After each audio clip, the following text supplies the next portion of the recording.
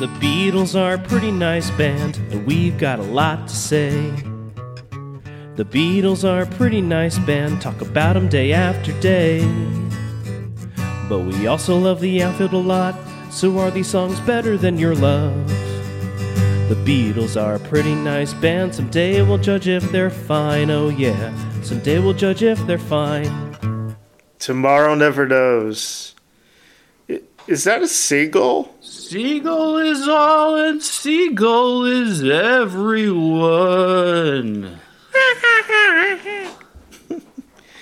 Man, you think Rain was the turning point in the catalog? And then this comes out. Just a tremendous song. John singing Love Is All, Love Is Everyone through the Leslie speaker gives me chills. There's no turning back now, baby. Let's get weird. Yeah, this is a top 10 Beatles song for me. Like, as you said, it's like a turning point in the catalog, but I would counter that it's a turning point in just pop music, really. Like, it's the beginning of anything that seems like off-putting in pop music, or even just weird. Like, you could argue that this is like the biggest barrier that they broke during their run. I would agree with that. Absolutely. Crazy enough, this song was the first to be recorded for the album. Right. How do you cool down from there, right?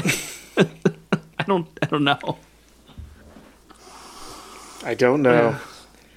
The lyrics were largely taken from The Psychedelic Experience, a 1964 book written by Timothy Leary, Ralph Meltzer, and Richard Alpert, later Ram Dass, which contained an adaptation of the ancient Tibetan Book of the Dead.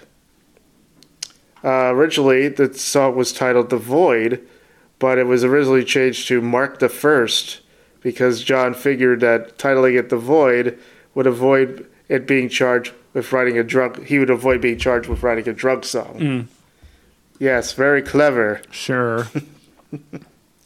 Lennon discovered the book at the Indica bookshop co-owned by Barry Miles on April 1st, 1966. It's cool that they know the exact day. Paul said the final track of Revolver is definitely John's. Round about this time, people were starting to experiment with drugs, including LSD. John had got hold of Timothy Leary's adaptation of the Tibetan Book of the Dead, which is a pretty interesting book. For the first time, we got the idea that, as with ancient Egyptian practice, when you die, you lie in state for a few days, and then some of your handmaidens come and prepare you for a huge voyage. Rather than the British version, in which you just pop your clogs. The Philistines theme was all the more interesting. I didn't know what pop your clogs meant until today either. So this is another I learned British phrases. Once again, you learn new British phrase every day. Yep. Paul also mentioned that it's one chord because they're interested in Indian music. They were like far out, man, whenever they would hear a song with just one chord, and they were inspired to do that. Ringo is the one who came up with Tomorrow Never Knows. He said it in public for the first time on February 22nd, 1964, during a BBC television interview at London Airport on the band's return from conquering America. Starr had uttered the phrase when laughing off an incident that took place at the British Embassy in Washington, D.C., during which one of the guests had cut off a portion of his hair. Yeah, that's scary. Yeah, I don't want someone running at me with scissors. No, you don't run with scissors. I mean, Weird Al did, but, you know. I wonder what scissors is called in Britain. It's probably different. Snippers, perhaps. Probably. Yeah. So Jeff Emery explained how he got that amazing drum sound. He moved the bass drum microphone much closer to the drum than had been done before. This is him talking. There's an early picture of the Beatles wearing a woolen jumper with 4 necks, which was used as promotion for Help when it was called 8 Arms to Hold You. I stuffed that inside the drum to deaden the sound. Then we put the sound through Fairchild 660 valve limiters and compressors. It became the sound of Revolver and Sgt. Pepper, really. Drums had never been heard like that before. True that. More nerd stuff.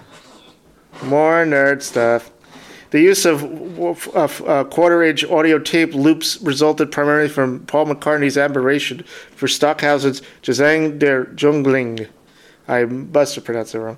By disabling the erase set of a tape recorder and spooling a continuous loop of tape through the machine while recording, the tape would constantly overdub itself, creating a saturation effect, a technique also used in musique concrète. The tape could also be induced to go faster and slower. Paul encouraged the other Beatles to use the same effects and create their own loops. After experimentation on their own, the various Beatles supplied a total of 30 or so tape loops to George Martin.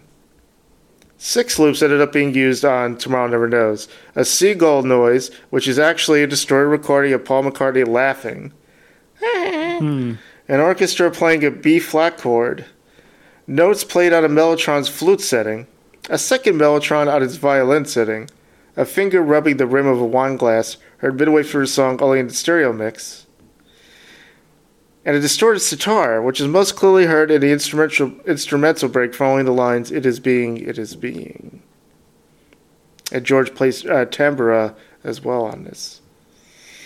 The final remarkable innovation in Tomorrow Never Knows was John Lennon's voice. For the first half, it was manually double-tracked. For the second half, the Abbey Road engineers, a.k.a. Jeff Emmerich, ran John's voice through a revolving Leslie speaker, more commonly found inside Hammond organs. It can be heard from the line, "Love is all," and "Love is everyone."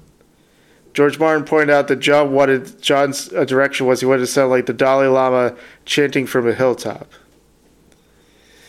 Jeff Emmerich later explained the response among those in the studio. Jeff said, "It meant actually breaking into the circuitry. I remember the surprise on our faces when the voice came out of the speaker. It was just one of sheer amazement. After that, they wanted everything shoved through the Leslie. Pianos, guitars, drums, vocals, you name it." It's the new cowbell. It's the new harmonica. Get that, Leslie. That's right. Backwards guitar. Yep. Tape loops, seagulls. Backwards vocals. Jeff also said about the first time that the Beatles heard John's voice through the Leslie, the effects seemed to be perfectly complement the esoteric lyrics he was chanting. Everyone in the control room, including George Harrison, looked stunned. Through the glass, we could see John begin smiling. At the end of the first verse, he gave an exuberant thumbs up, and McCartney and Harrison began slapping each other on the back. "It's the Dolly Lennon!" Paul shouted. George Martin shot me a wry grin. "Nice one, Jeff," he said. Very nice. Despite the groundbreaking results, John later claimed to have been dissatisfied with the recording. Womp womp. Because of course. I should have tried to get near my original idea, the monks singing. I realize now that was what it needed. Okay. Harrison questioned whether Lennon fully understood the meaning of the song's lyrics. George said basically the song is saying what meditation is all about. The goal of meditation is to go beyond, that is, transcend waking, sleeping, and dreaming. I'm not too sure if John actually fully understood what he was saying. He knew he was onto something when he saw those words and turned them into a song. But to have experienced what the lyrics in that song are actually about, I don't know if he fully understood it. Ray Davies, it's the last time. I'm going to miss this. Ray Davies' take on a Beatles track, as far as we know. Listen to all those crazy sounds. It'll be popular at discotheques. I can imagine they had George Martin tied to a totem pole when they did this.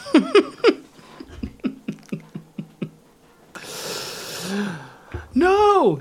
Don't! Stop it! But get me down, lads. Stop popping my clogs! Whoa, hey. Hey. They didn't kill him. After completing the recording, Paul was eager to gauge the reaction of the band's contemporaries. He played a song to Bob Dylan on May 2nd at the latter's hotel suite in London. As the track started, Dylan said dismissively, "Oh, I get it. You don't want to be cute anymore." According to Marianne Faithfull, who was also present, Dylan then walked out of the room. I love that story. You don't want to be cute anymore. I get it. Paul recalled that when the Beatles played the song to members of the Rolling Stones and The Who, they visibly sat up and were interested, whereas Cilla Black just laughed. Tomorrow Never Knows was the last track to receive a public airing a few days before the album was issued commercially. Reaction to Revolver was generally ecstatic, according to Ian MacDonald, with listeners marveling at the album's oral invention. To the Beatles' less progressive fans, however, the radical changes in the band's sound were the source of confusion. The editor of the Australian teen magazine Mirabelle wrote, "Everyone from Bisbane to Bootle hates that daft song Lennon sang at the end of Revolver." Recalling the release of his 1977 book, The Beatles Forever, Nicholas Schaffner commented that whereas the group's more traditional fans warmed to Paul McCartney's new songs, some people thought Lennon was spouting complete gibberish and concluded that the poor lad had slid off the deep end. Just you wait. Yes. Writing in the recently launched Crawdaddy, Paul Williams derided Tomorrow Never Knows and the album's single Yellow Submarine, saying of John Lennon's song, "A good artist doesn't publish first drafts." Huh. And there were some positive, some people got it. Reporting from London for the Village Voice, Richard Goldstein said Revolver had opened up with electronic music as a commercial proposition. Adding John Cage, "Move Over," the Beatles are now reaching a super receptive audience with electronic soul.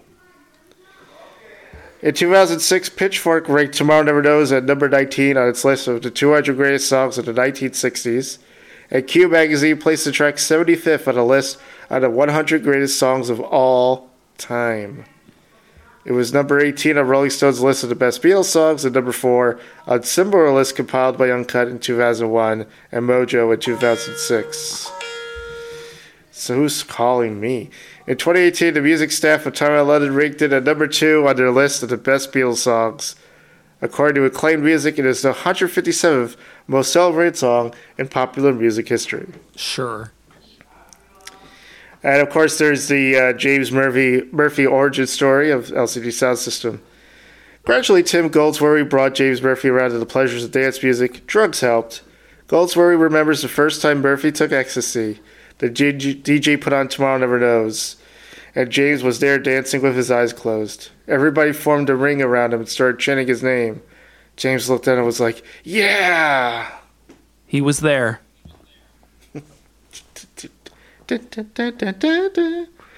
Of course, the song was featured during the final scene of the Mad Men episode Lady Lazarus. Don Draper's wife Megan gives him a copy of Revolver, calling his attention to a specific track and suggesting start with this one. Don is struggling to understand youth culture. At one point he asked, when did music become important? And Megan says, "It's always been important." Like, yeah, Megan gets it. After contemplating the song for a few puzzled moments, he shuts it off. Boo. The track also played over the closing credits. The rights to the song cost the producers around $250,000. The title of the song inspired the title of James Bond's 1997 adventure Tomorrow Never Dies, when screenwriter Bruce Firestein, still looking for a title, heard the song on the radio. The original title of the film then was Tomorrow Never Lies, but a typo changed it into the eventual title. Sure. I covered this song a long time ago at a very small church cafe where it was typically just acoustic performances, and they were doing a Beatles night. And we rolled in a drum set, a couple loud amplifiers, and 3 of us just bashed through this song, squealing feedback and all. But we were nice. We gave everyone earplugs. It was super fun. It was like one of the cooler moments of playing music. Wow. That sounds crazy. It was fun. Love Count 2. In the one sentence, love is all and love is everyone. Josie Scale, of course, yeah. Totally. Yeah! The Beatles are a pretty nice band, talk about them day after day. But we also love the outfield a lot, so are these songs better than your love? The Beatles are a pretty nice band, someday we'll judge if they're fine, oh yeah, someday we'll judge if they're fine.